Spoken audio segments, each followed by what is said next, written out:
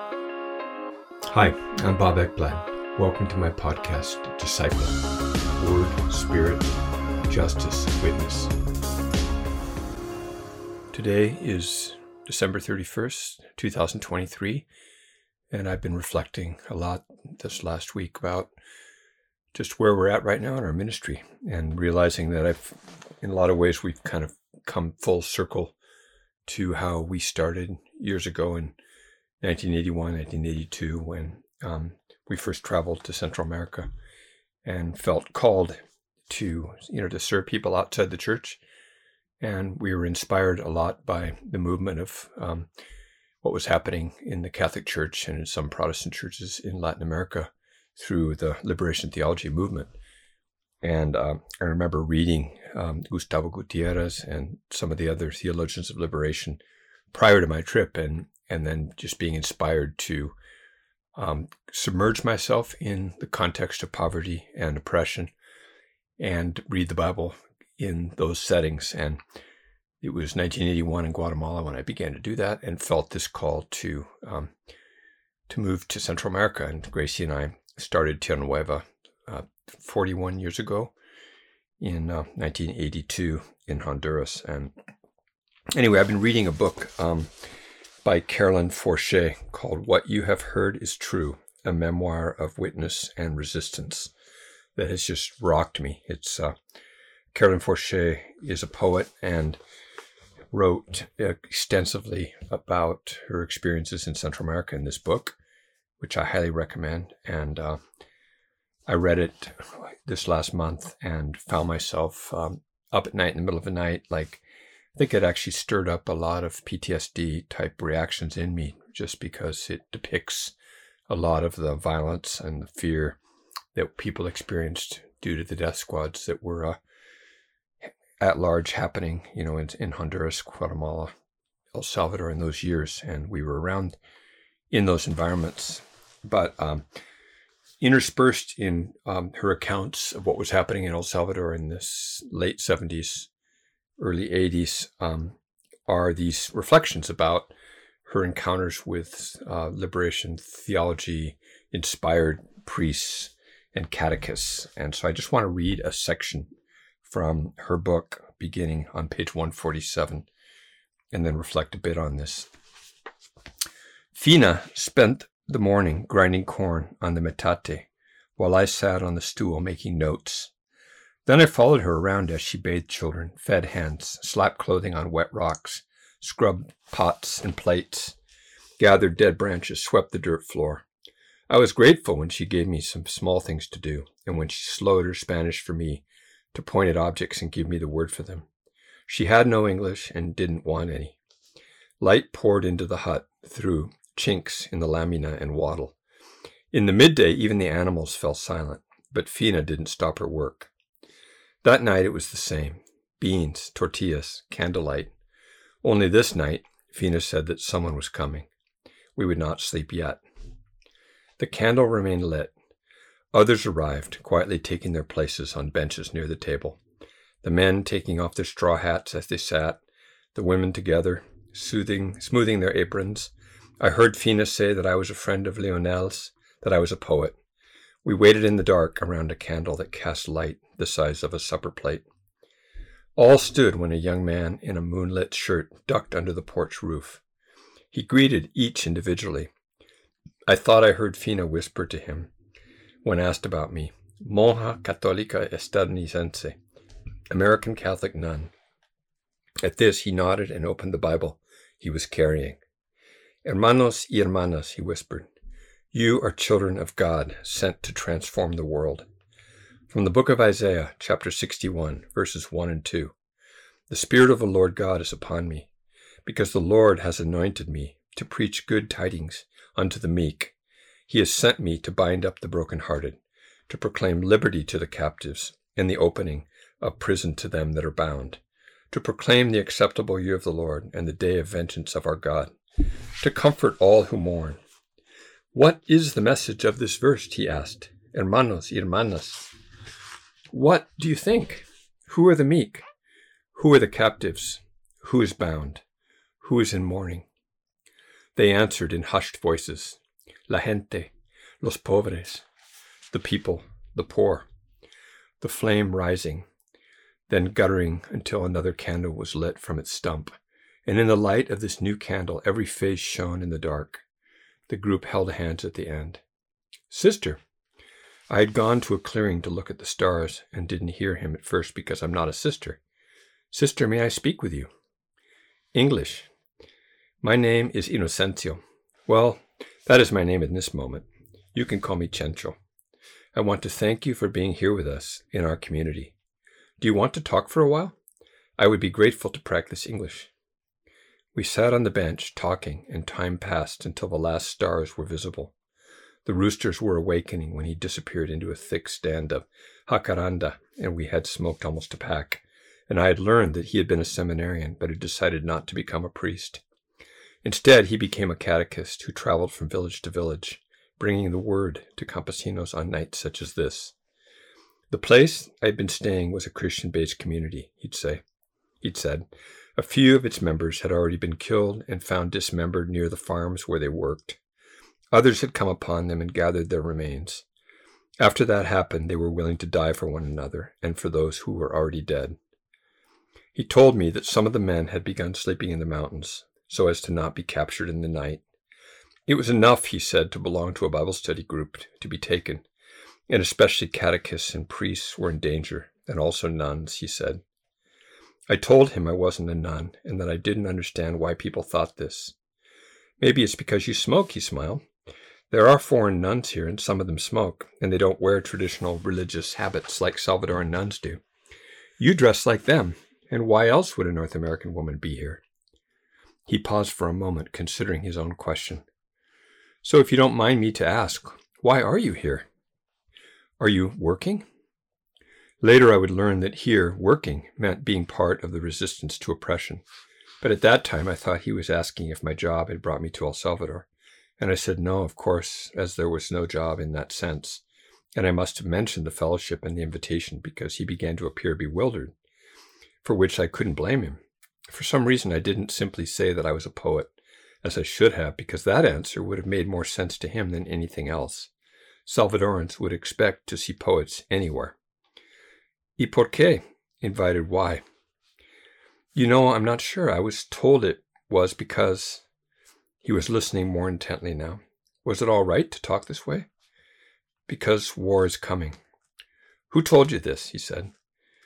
For some reason I sensed that I shouldn't say Leonel. I would rather not say, I said. And what does this war that is coming have to do with you? Nothing, but my friend asked me to come here to learn as much as I could about the country, so that when the war began, I could what? Explain the reasons for the war to the North Americans. Because my friend tells me that this will be important, that the real reasons be known, so that the people of the United States understand. He seemed still to be listening, but a bit warily.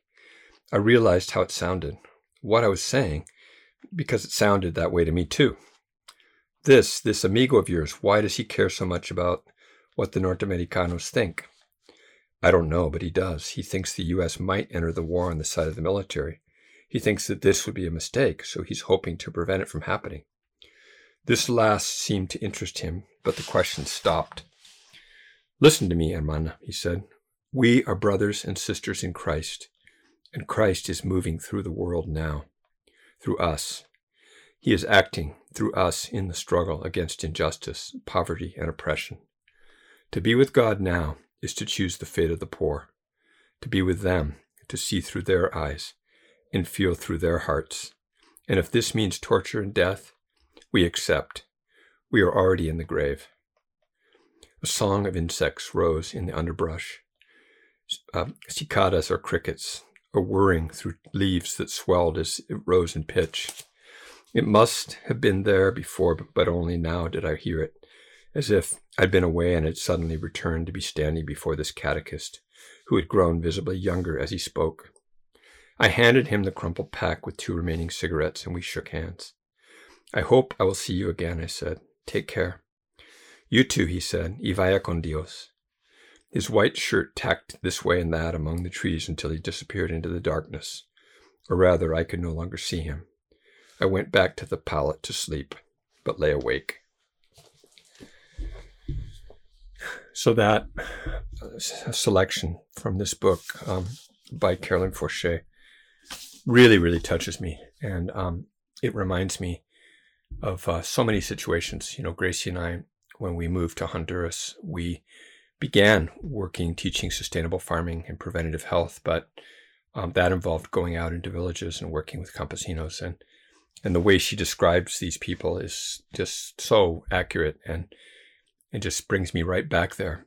And a lot of our work in the beginning was all about teaching people nutrition, health, preventative health, education, planting to the contour with, systems of organic, French intensive gardening methods. And, just a lot of what we were teaching was helping people increase their production. And interesting now, and, many years later, 40 years later, most of the people that we worked with, well, a lot of them have passed away, but many of their children and grandchildren have come up to the United States or gone over to Spain as immigrants, migrants.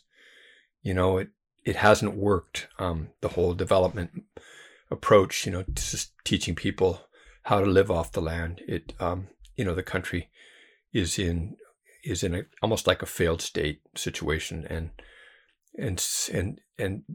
most people have abandoned Honduras. Of course, I guess the majority of Hondurans are still there, but the poverty is extreme, and many people are living off of remittances that are sent from Spain and the U.S. And anyway, the dream that we had of teaching farming, in a way, that dream died when we were there, because we were seeing that people had deeper needs, for knowing that they were beloved, knowing that God was a good God, 100% for them, a father who was present, unlike a lot of them who had not had their biological father with them or had bad experiences with that father. Meeting a Jesus who was there for them, who recruited them, who didn't just recruit priests and pastors to be the professional religious class, but was about, just mobilizing a movement of Jesus followers. All of that was stuff that began to grab our attention, and we felt recruited into what we then began to do and have been doing ever since.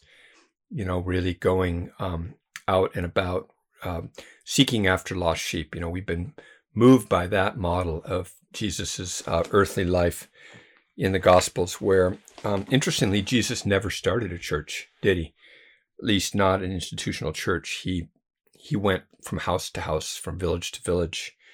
And I just love the accounts of the Gospel where we see him refusing to stay and build sort of a megachurch equivalent of his time, like in Luke chapter 4, where he's in Simon's mother-in-law house. He heals her of a high fever, and then all the people, when the sun's setting, all those who were sick with various diseases, brought them to him, and laying his hands on each one of them, he was healing them. And demons also were coming out of many, shouting, "You are the Son of God." But rebuking them, he would not allow them to speak, because they knew him to be the Christ. And then this part, verse 42. When day came, Jesus left and went to a secluded place, and the crowds were searching for him and came to him and tried to keep him from going away from them. So they wanted him to be just with them there in their place, like start a church maybe. But he said to them, "I must preach the gospel of God to the other cities also, for I was sent for this purpose." So he kept on preaching in the synagogues of Judea. And that's just one example. And there's many other scriptures like that, where Jesus is moving from place to place to place to place. And why have we got stuck in this idea of just starting churches that are in sanctuaries, that are in buildings, that are using an attractional model? And whereas in the Gospels we see, Jesus sending the 12 out, saying, Luke 9, with power and authority, and to heal diseases, and to proclaim the kingdom of God, and perform healing. Or then in chapter 10 of Luke, where he sends out the 72, and he sends them in pairs, and with nothing. The harvest is plentiful and the laborers are few. Therefore, beg the Lord of the harvest to send out or to cast out laborers into the harvest. And he sends them out as sheep in the midst of wolves. So they go out powerless, without money belt, bag, shoes, going from house to house and saying, peace be to this house.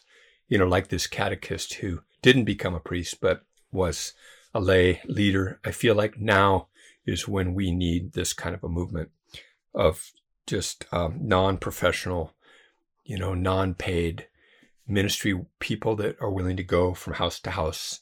And really even this base community model is a model that could serve us in our North American, European and around the world settings. And I feel super inspired just reading this. And I feel like right now, rather than just helping people materially, which is what often people are inclined to do because we want to see people's physical needs be met. And of course they need to be met.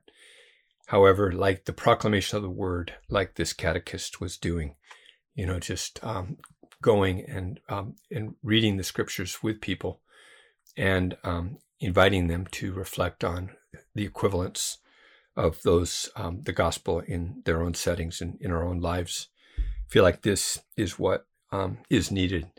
And Carolyn Forche in this book, and she was basically recruited to be a spokesperson, to use her ability as a poet and writer to make get the news up to North America and to change the policymakers. And that was something that we too were recruited to do. People were telling us, like, if you want to do anything, go back and change your government. Well, I don't believe enough in our government or in our system to believe that that's where the change is going to come from, even though I do believe we do need to be about trying to bring justice to the world, and we need to call the powerful to account. And so I don't give up on that, but I feel like we felt a strong calling to not just leave, but to stay and to do more of what this catechist was doing, going from house to house, village to village. And interestingly, right now, Gracie and I are back almost like to where we started doing that, almost with most of our time, going into the jails, visiting people one-on-one through the glass in the attorney visitor booths, since they haven't let us back into the jail yet again, going out and visiting people in their homes, going out on the streets. And, I really feel like this is what is needed as we kind of come into this 2024. My hope would be to really put a lot of energy this year into recruiting and training people to bring the good, liberating gospel to the people out there. And that's what's going to bring about the change. And that's what I believe anyway. It's the kind of change that anyway that I'm interested in. I'm not interested in just everyone becoming, closer to middle class or everything becoming equal, the rich and the powerful coming equal to the poor, even though that's definitely part of the movement of the kingdom of God, is that bringing the powerful down from their thrones and raising up the needy and making them sit with princes. That movement will happen because God's committed to it. But I feel like what is needed right now is just something actually quite simple, which is connecting people to Jesus as the liberating Savior that he is. And we need to take this Jesus away from those who claim him as their exclusive, kind of possession. I think the powerful who are all about reigning and ruling from above, who believe in the political solution, whether they're on the right or on the left.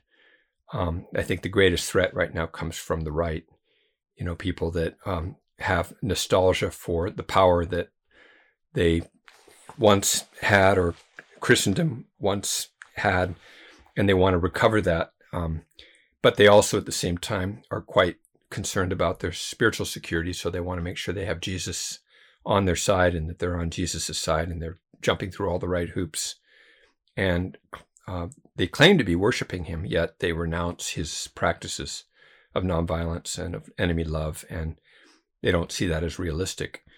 And I feel like it's that Jesus who is an offense, really the Jesus of that was announced by Simeon and when Jesus was brought to the temple, and and he came and he was brought and presented in the temple, and Simeon he was looking for the consolation of Israel, and says the Holy Spirit was upon him. This is Luke 2 verse 26, 5, 6, 7. And it had been revealed to him by the Holy Spirit that he would not see death before he had seen the Lord's Christ, that is the Messiah, right? And he came in the Spirit into the temple. And when the parents brought in the child Jesus to carry out for him the custom of the law, then he took him into his arms and blessed God and said, "Now, Lord, you are releasing your bondservant to depart in peace, according to your word, for my eyes have seen your salvation, which you have prepared in the presence of all peoples, a light of revelation to the Gentiles," that is the non-Jews, "and the glory of your people Israel." And his father and mother were amazed at the things which were being said about him. And Simeon blessed them and then said to Mary, his mother, and this is what I think needs to be taken to heart, these next verses. Behold, this child is appointed for the fall and rise of many in Israel. And I would say in the church for sure too. Many among the people of God. So behold, this child is appointed for the fall and rise of many among the people of God, and for a sign to be opposed. And a sword will pierce even your own soul, to the end that the thoughts from many hearts may be revealed. I feel like, like really looking at who Jesus is and how he operated in the Gospels will bring about opposition to Jesus.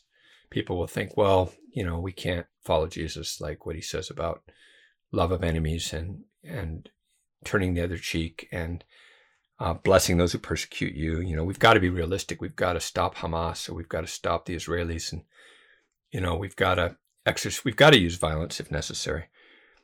Well, really, then we're just opposing Jesus, aren't we? We got to have churches. It's all about attractional model. It's not about this, this movement-oriented like faith where people are just mobilized and they're just doing it out of the goodness of their heart because they're called. It's got to be an organization. It's got to be institutionalized. We've got to be ordaining people and sending people out like the way we've always done it. Maybe not. Maybe we need to really recover the simple gospel. And along those lines, I feel excited about some of the books that we're publishing through the People's Seminary Press. A number of books by Daniel Bourget. This one in particular, Encounters with Jesus, is so good, which can be found on Amazon. And we also have The Humble Divinity of Jesus According to Mark's Gospel, Volume 1 and 2, which are just so outstanding, like carefully articulated contemplative readings of biblical text in Mark's Gospel that show the divinity of Jesus. And then the 2 volumes that we've just published, Philemon of Gaza meditates Mark's Gospel, and Philemon of Gaza meditates Matthew's Gospel. I feel like what we need is to be students of Jesus and practitioners also, where we allow ourselves to be mobilized by his way of operating. And we need this desperately right now in our world. We're seeing a lot of churches being vacated, and the churches that want the political power actually filling up in a lot of cases, sadly. And so how can we resist that? I think we resist it through taking Jesus to the streets. Not that we have to take him there, but in a way we do, because we're mobilized. Jesus mobilized us. He mobilized his disciples and us now to be the carriers of the liberating gospel. So may God bless you and empower you through the Holy Spirit to engage in this as you feel led. Hopefully you do feel led this 2024 and beyond.